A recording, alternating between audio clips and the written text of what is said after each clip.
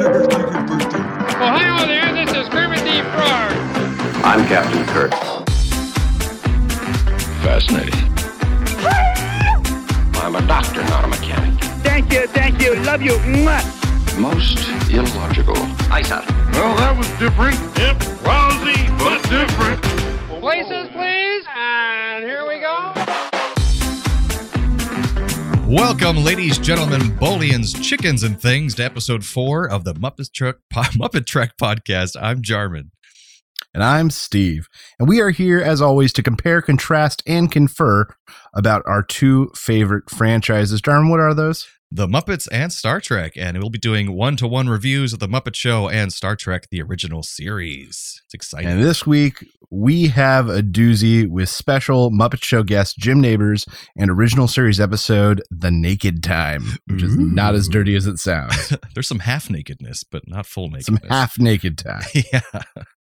Yeah. And from our last episode 3, we had I forgot the name of the episodes we had, but we had feedback from that, and that's because we talked to some kind of Garf on YouTube who had a strange Octothorpe. Yes, said something involving Octothorpe, and also we didn't know the gender of some kind of Garf, and so they say, I'm a dude, don't worry about it. Also, I totally agree about the B plots. I feel they ramp up all right throughout season 1, but when Jack Burns, no offense to the man, a great comedian in his own right, stepped down for Jerry Jewell in season 2, that's really when and why the show clicked. And Jerry Jewell is he's like the Muppet writer. Oh, so it's writers. Okay, gotcha. Yeah. And Octothorpe is the old term for what a hashtag is. It's like an antiquated term for that the hash mark sign or the pound sign, as we used to call it. Got it. But he was dictating, but he said Octothorpe. Yeah. And the dictation didn't get it. Okay. Which is kind of funny. So, yeah, thanks for that, some kind of Garf, the explanation. And thank you, because now I know what an Octothorpe is. Yes, exactly. So actually, tying on to that note, before we get started all the way, Jack Burns, who you just mentioned, writer of season 1 and co-writer of the Muppet movie, creator of Gags Beasley and the infamous Vanana sketch, passed away yesterday. Yesterday? Wow. Just yesterday. Yeah. So I'm kind of glad we just talked about him. And that's so crazy. And thank you, Jack, as we honor one of your best creations, the start of the Muppet Show. Yeah, you are living on in this strange podcast world. So there you go. That's crazy. What are the chances? That being said, some kind of Garf is absolutely correct. It really did get better once Jerry Jewell took over. I'm looking forward to season 2 then. Absolutely. All right. So does that bring us right to our episode rundowns here? That's right. Okay. Man, there's a lot in this episode. So I think we wanted to talk about each guest, right? And who they are if they were not very familiar with them. Yeah, absolutely. Jim Nabors was a singer, songman, performer, most known for being Gomer Pyle. First on the Andy Grothis show, and then Gomer Pyle USMC, his own spinoff, which ran for 5 or 6 years. Gomer Pyle was an incredibly popular character in that even after Gomer Pyle USMC, on his IMDb page, there are like 15 times he like cameoed or made one-off appearances as Gomer Pyle. Oh, wow.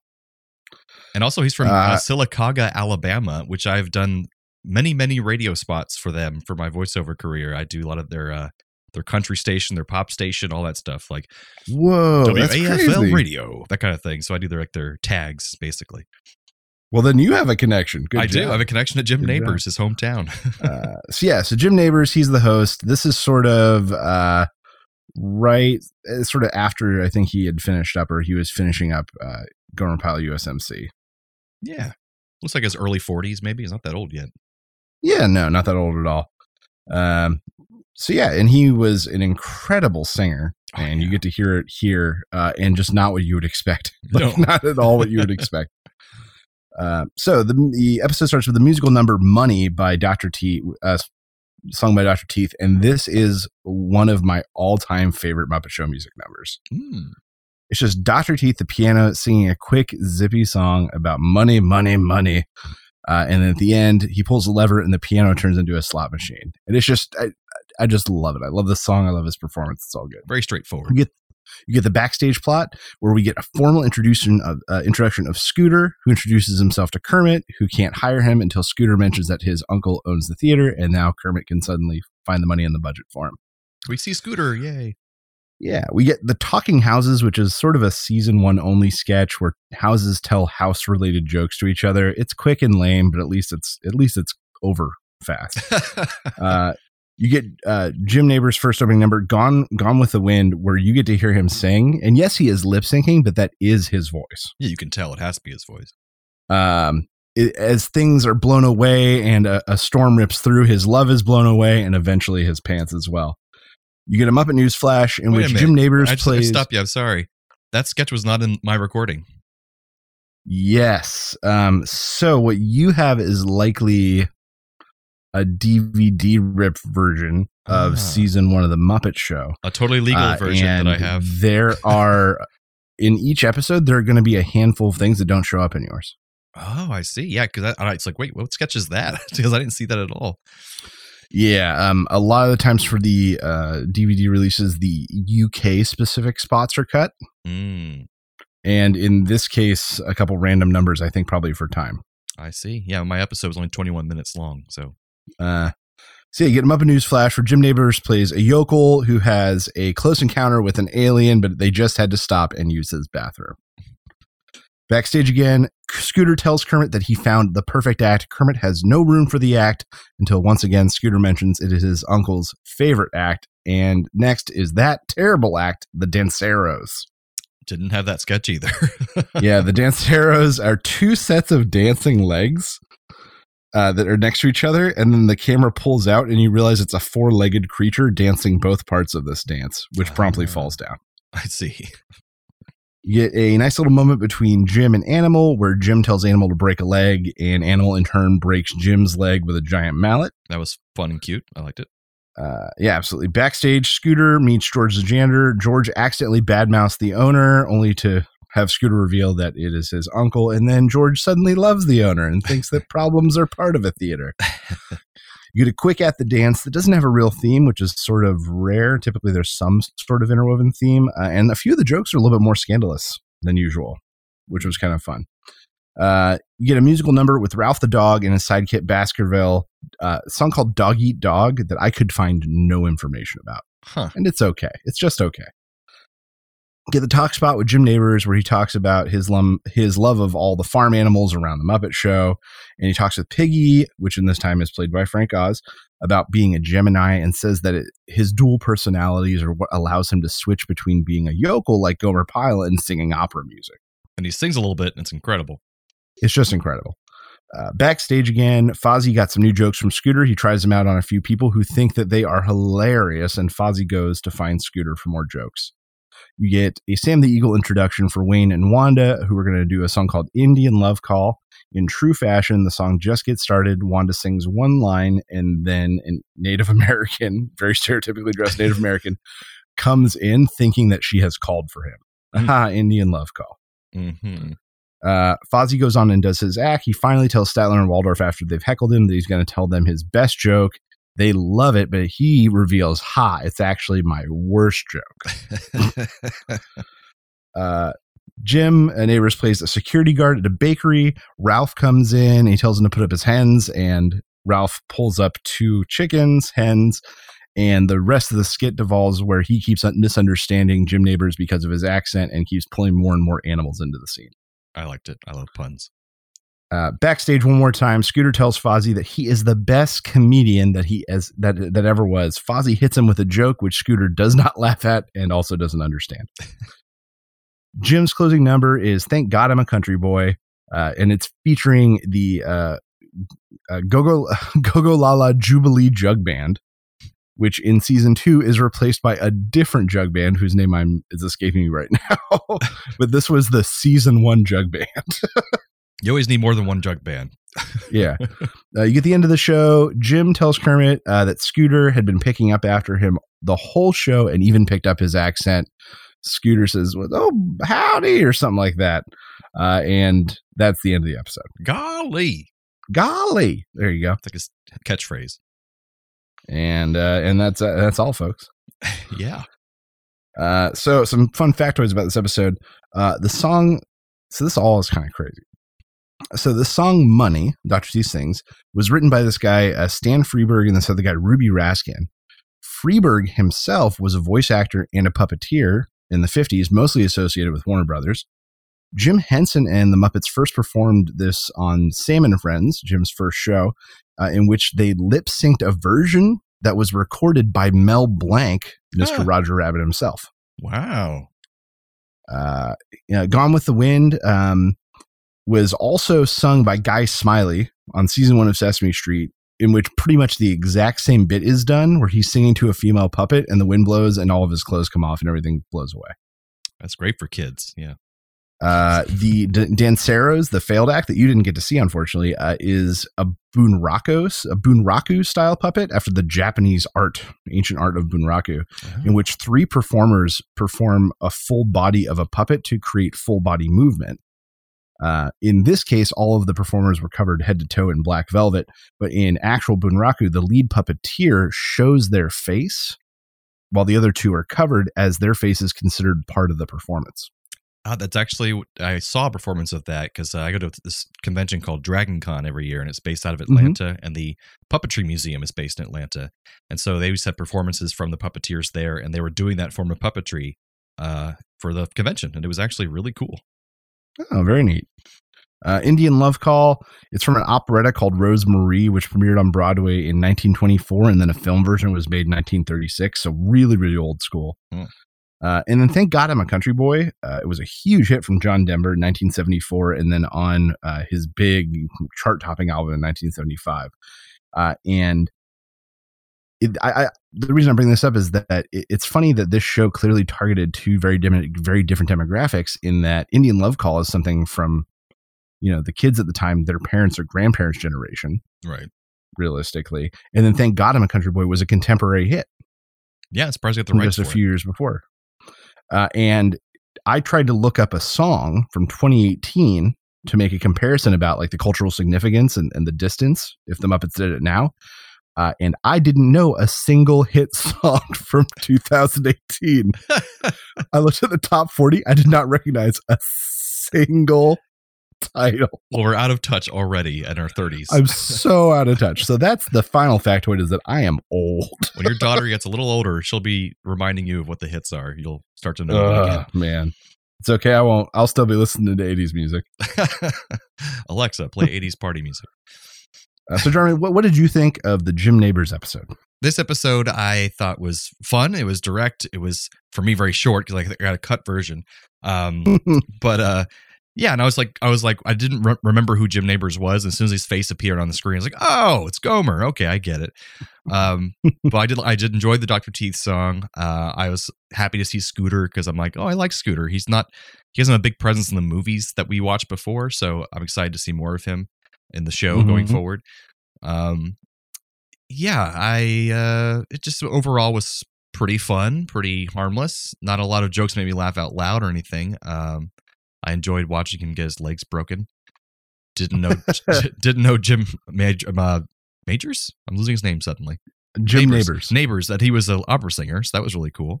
Yeah, that's nuts. Just crazy to hear it come out of his mouth. Yeah, and something you mentioned last time was that some of the guests going forward seem uncomfortable with the Muppets, like they don't look at them properly, they look at the puppeteers or something. And he seemed that way in the first shot, but then through the episode, he seemed much more comfortable with the Muppets. There are a few times, and I noticed it once in the talk spot, where like he just didn't know where to look.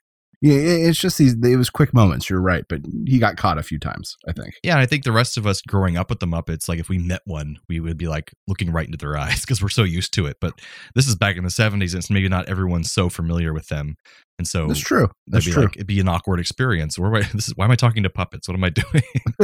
What am I doing with my life? I'm Jim Neighbors. I also this is really random, but just loved how long Dr. Teeth's arms were. And you get to watch him like drift away from the piano and then drift back and see them fully. Yeah, that's real good. Like I never noticed that before in the movies or anything, so it's really fun to watch. It's like just drifting away from the piano and he's still playing. I thought that was really cute. Well, it's a great puppet effect. The fact that the hands are coming up from under and are covered by his like lacy sleeves, so you don't really even see the puppeteer's hand. It's very creative. I enjoyed that. Just very cool. Yeah. So overall, just like a very pleasant, happy, fun episode. And Jim Neighbors is a delight. I know all the guests going forward won't be like our last episode with Peter Pan actress and this guy, where they're so cutesy and fun and sweet. There'll be some more like Vincent Price coming up. Will be a different kind of experience. Oh yeah. For me, this episode's kind of lukewarm. It's right in the middle. Besides having money in it, which, as I mentioned, is one of my absolute favorites. It was all right. I think Jim Nabors did an okay job. He really got to show his range, which was fun, between getting to do Gone with the Wind, which is much more operatic and ballady, and then Thank God I'm a Country Boy at the end. But yeah, this is kind of lukewarm for me. The lowest point for me was the Two Dogs song. I just really wasn't vibing with me. And then that one puppet looks really not Dog Rolf. Eat Dog. Not Rolf, but the other dog looked really Baskerville. Yeah, he looked very poorly made. Like it just didn't seem to fit. He's one of the older dog puppets. Like they hadn't remade him yet, I guess. So he was definitely looked like That's he was true. aged. A lot of these puppets get facelifts over the years. I would imagine they have to. Oh yeah. So yeah, it was I agree, kind of lukewarm, kind of like, it's fine, passable. All right. Well, hopefully the next one's better. Yeah, hopefully. So Jarman, tell us all about the original series episode we watched. Yeah, so we watched The Naked Time, which is a fun episode. So it's actually on a lot of top 10 lists of the original series episodes to watch for people. Okay. Because it's just fun. Shows a lot of good character moments for kind of the first time in the series. It's like, as we talked about last episode, from here on out, it's the main cast. Like there's no big changes except for Chekhov coming next season. So basically, the Federation is charged to go out in the Enterprise to observe and record a dying planet called Psi 2000. And so they want to watch the last moment of the planet's breakup and to retrieve a research team that was on the planet currently. But when they beam down to the planet, they find the entire research station is frozen over, and all the people who were working there are all dead, but they're frozen in weird positions doing strange things. Like one person was in the shower with fully clothed. One person had the engineer was leaned over his desk, but he had a phaser in his hand, and it's just very strange. They don't know what happened. So one of the people who beams down with Spock to check this place out, and they're in these really cool, retro, weird radiation suits. He is an idiot and takes off his glove to scratch his nose, and then touches things, and this red chemical gets on his hand without him noticing, and he rubs his face and smells it right afterwards, like an idiot. Like what a scientist this guy is. And so he goes back in the ship. He looks a lot like the star of Psycho, by the way, Anthony Perkins. It's really cool. Oh, I can see it. It kind of freaked me out. But yeah, so they go back to the ship saying they don't know what happened, and Spock's and they had some decontaminated and everything, but it's already too late because this stuff has gotten in this guy's system. And he keeps scratching his hand, and he starts to act strangely, sweating. And eventually he starts to infect other people inadvertently. He infects Sulu, and people start getting irrational and basically acting like they're drunk. This is called the drunk episode a lot too. And so before you know it, you have more and more crew members acting strangely. Sulu eventually decides to leave the bridge and go exercise. So he takes his shirt off, and he's got a fencing foil that he's chasing crewmen around with. The original guy is just getting angry and confused, and they infect Nurse Chapel, Majel Barrett, and in her drunken state, she professes her love to Spock, and she touches him and infects him in the process. And so he starts realizing that he loves and he has passions as well, but he doesn't love her back, and he apologizes, and it makes him sad that he can't love her, and he leaves and starts crying. In a totally improvised scene, no less. They were originally going to have a corny scene with someone drawing a mustache on Spock's face because they're drunk, that guy with the paintbrush. But he decided he wanted to do a more profound moment, so he improvised that whole scene because they didn't have enough film to do more, so he had to do one take. So it was all in one take, improvised scene. I thought it was amazing for Leonard McCoy to do that. Leonard Nimoy. So yeah, they are trying to figure out what's going on. Eventually, Kirk gets infected. But the doctor is hard at work with Sulu and the other two people in the med bay and finds a antidote, and he eventually gives everyone the antidote, and we're basically good after that. Did I miss anything? I don't think I did. I mean, did you talk about Riley at all? Oh, Riley! God, at all, the main antagonist of the episode. He's not necessarily important. The second half of the plot. Yes, he's very important to the episode because Riley is basically a second guy to get infected, and he goes crazy and he's ridiculous. And he's talking about how he's an Irishman and he's singing old Irish songs. And he locks himself in engineering and lies to Scotty and tells him he's needed on the bridge. And he starts patching himself through to the entire Enterprise, singing loud Irish songs. And hijacks the entire Enterprise, including the bridge. Yeah, and he basically sabotages everything, either by accident or on purpose, to make the ship completely useless. And so they're circling the planet as they're going to take photographs of it, but now they can't control their trajectory. So they're basically slowly going closer and closer to the planet, and they're going to be there when it implodes or run into it. So there's kind of a race. That's also the main part of the episode. A race to basically get him out of engineering, and they had to use like a laser to get him out because he's locked himself in so well, and he's just continually singing throughout. So they finally do, get in there and this spur of the moment, and they are able to blast their way away from the planet using a very experimental process of some kind of mixing of technologies. And in the process of doing that, they discover time travel, because when they blast away from the planet with this strange technology, they are sent back 3 days in time. And so I'm guessing they were trying to use this as a device they could use later on in the show, where they could say, "Oh, well, now that's what it seemed like. It seemed like a loaded gun." And they should have, because in later episodes they do go back in time, but they somehow have forgotten this whole thing happened, and they use either the Guardian of Forever or they slingshot around the sun later on in the movie. So this is completely forgotten as a form of time travel, probably because it's dangerous. But it is interesting that it's very much set up like it's going to be a plot device for later on, but then it's not used. So, but yeah, so that's a lot of fun. And yeah, we'll talk more about Riley later, because I have some fun things for him. But so for some nice little trivia here on this episode, only a couple things. So the thermal suits I mentioned earlier that were retro and cool looking, they were actually fashioned from 1960s Art Deco style shower curtains. Which I could see that. If you watch this episode, you could totally see that. It's the first episode in broadcast order to feature the Vulcan nerve pinch, which is pretty cool. Okay, I thought about it, and I couldn't remember if we'd seen it yet, but I didn't think we had. And that's why I even have a line from Kirk saying, "You got to teach me that sometime," which is great. And then we have the first appearance in the series of Nurse Chapel, who's played by Gene Roddenberry's then mistress and then future wife. He cheated on his wife with her and then eventually married her until he died. So yeah, she's also the voice of the computer, Majel Barrett. She's the voice of the computer forever. And then she also shows up later on in Next Generation and Deep Space Nine, I believe, for a couple episodes. So she's gonna be around for a long time in Star Trek. So yeah, that's some little trivia there. So what do you think of this episode? All right, so things I liked. You touched on this earlier. I felt like this was finally the Star Trek that I've been expecting. Yes. With like the characters I know from the common knowledge and what I know from the movies finally kind of coming together and going, yes, this is the thing I thought. Right. So that's good. What you were expecting. I liked then in turn, the other side of that coin is getting to see all these people that I finally felt like I knew who they were, getting to see them outside of their characters. Yeah. They would otherwise get to portray, Spock being emotional and Sulu being wild, out of control and undisciplined. That was fun also. Well, see, also that's a problem for some people that brought up this episode, is it was so early in the episode airings that's like we haven't established who these people are yet to break away from their regularity to make them strange.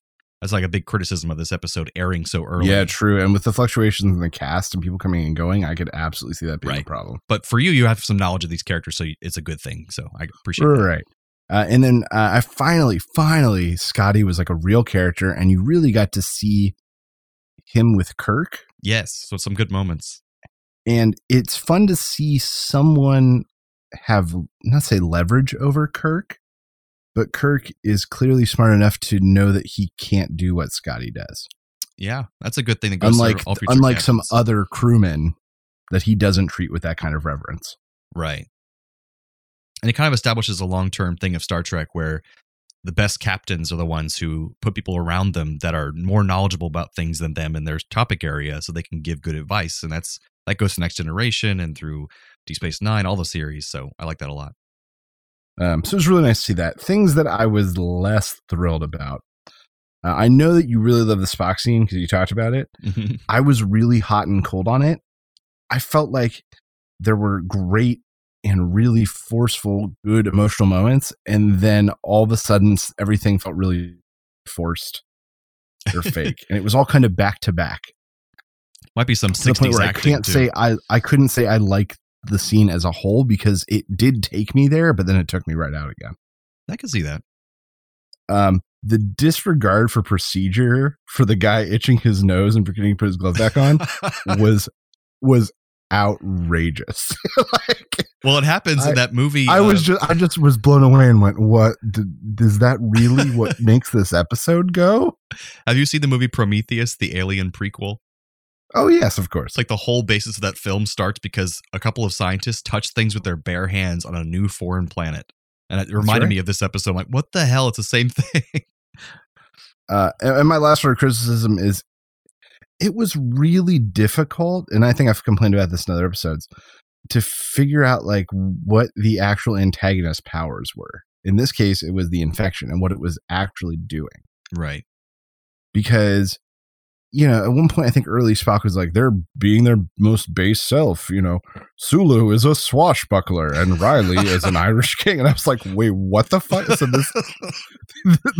this virus makes them delusional 12-year-olds? I was really confused. And it wasn't until, I don't know, 3/4 of the way through the episode where McCoy literally spelled out that it's like they're intoxicated. Right. That I finally got it. And even then I was like, why would when Sulu got super drunk, why would he immediately be like, I should take my shirt off and fence? Like, you don't do that when you're drunk.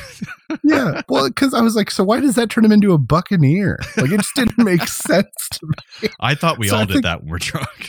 I think again, it was just like the antagonist's powers or what the actual circumstances were really hazy for a while.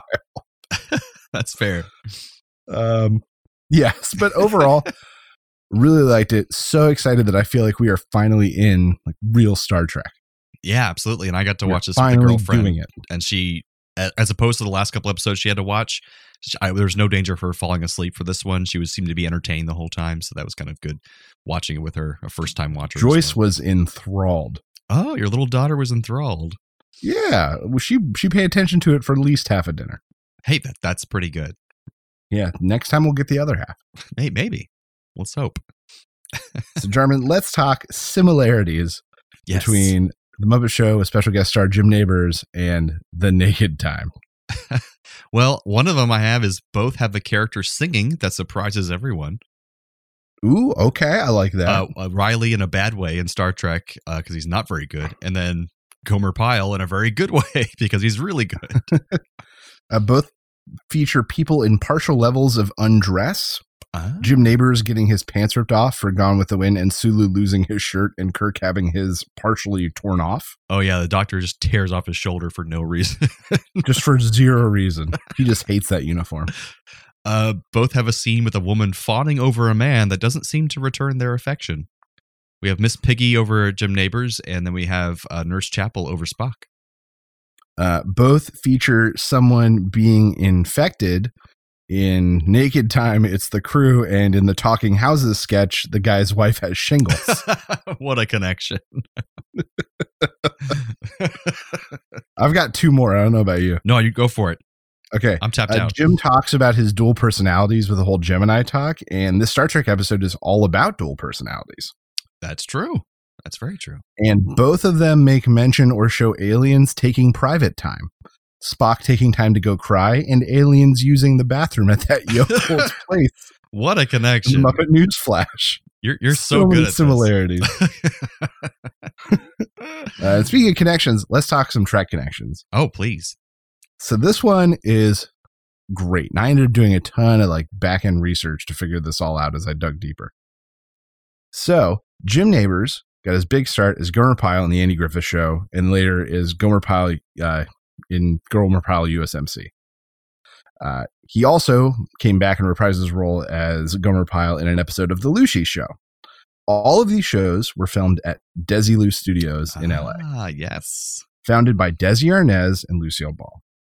After a series of hits that they made for other networks, including The Andy Griffith Show, Lucille Ball started shopping because she wanted to produce their own content and then sell them to these networks. And two major projects came across her desk that she loved. One was Star Trek, and the other one was Mission Impossible. She pitched Star Trek first to CBS, which turned her down. She then pitched it to NBC, which ordered the pilot. As we all know, the pilot did not do great. Mm-hmm. The Cage. And it was going to be shut down. Lucille Ball overrode her board of directors and agreed to help finance a second pilot with NBC. And this is the one that introduced Shatner and a bunch of other changes, and the rest is history. Yeah, like Lucille Ball is like almost single-handedly responsible for Star Trek surviving, existing. So then, Stan Freberg, who's the guy who wrote Money, who I mentioned earlier, who was also a puppeteer and a voice actor, he performed in a puppet-based show in the 1950s called Time for Beanie, which was produced by the Paramount Television Network, what was called that at the time. This network was absorbed by Gulf and Western, a huge conglomerate, which shortly after bought Desilu Studios and created Paramount Television. Mm-hmm.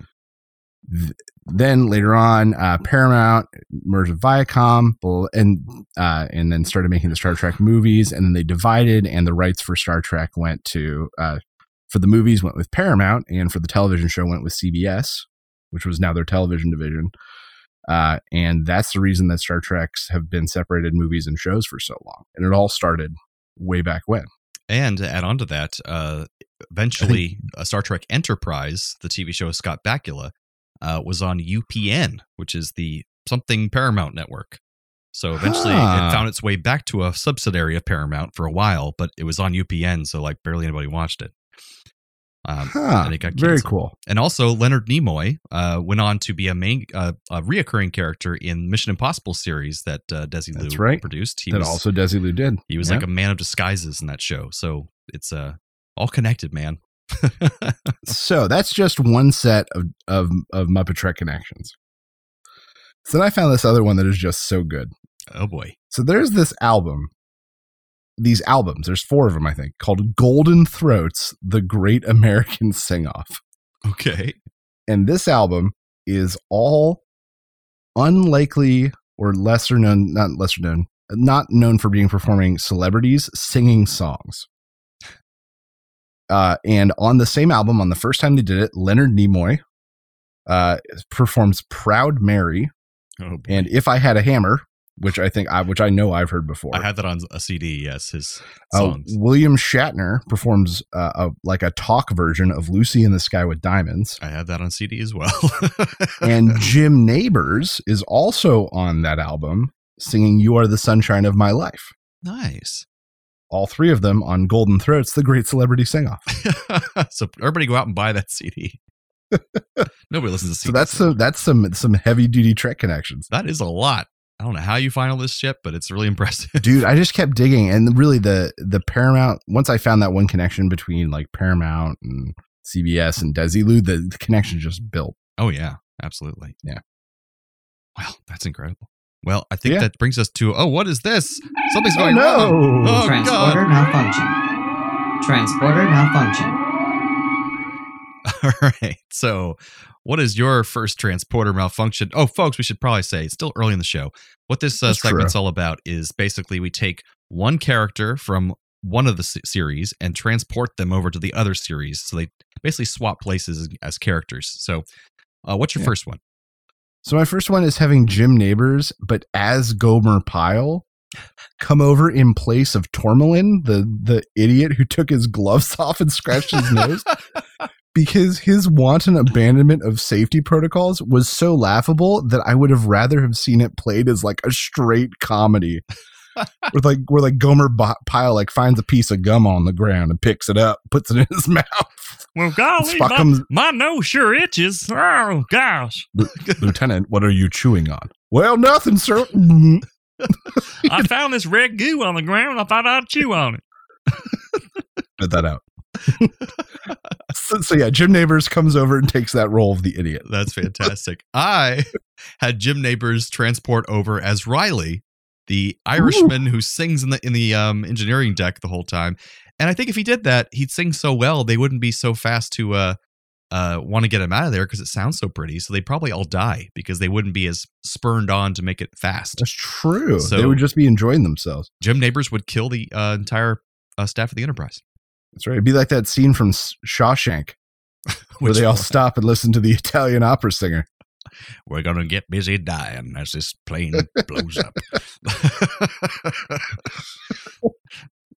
Oh man. Well, I said Riley should come over to the Muppet Show and like just sing his song, I'll Take You Home Again, Kathleen, on the stage, and then, you know, either get pulled off by a hook or like heckled by Statler and Waldorf to a point where he's got to leave, or maybe bombarded with fruit or something. Or get choreography and sets, you know, just add on to it. Yeah, it's equally bad singing, but it's like a huge showpiece. Yeah, absolutely. The whole cast is I get there. on board with that.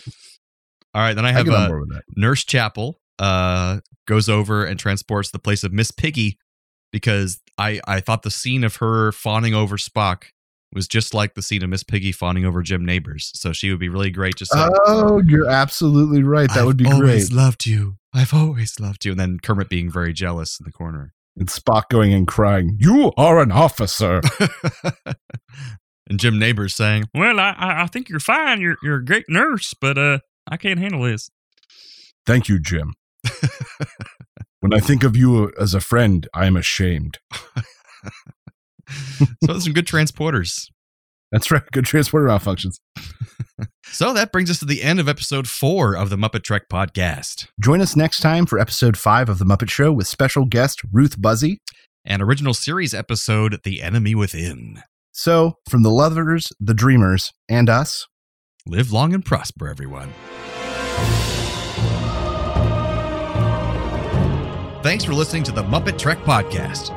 Be sure to follow us on social media on Facebook and Twitter. Subscribe to us on Apple Podcasts, YouTube, Spotify, or your favorite podcast platform. This podcast has been brought to you by A Play on Nerds.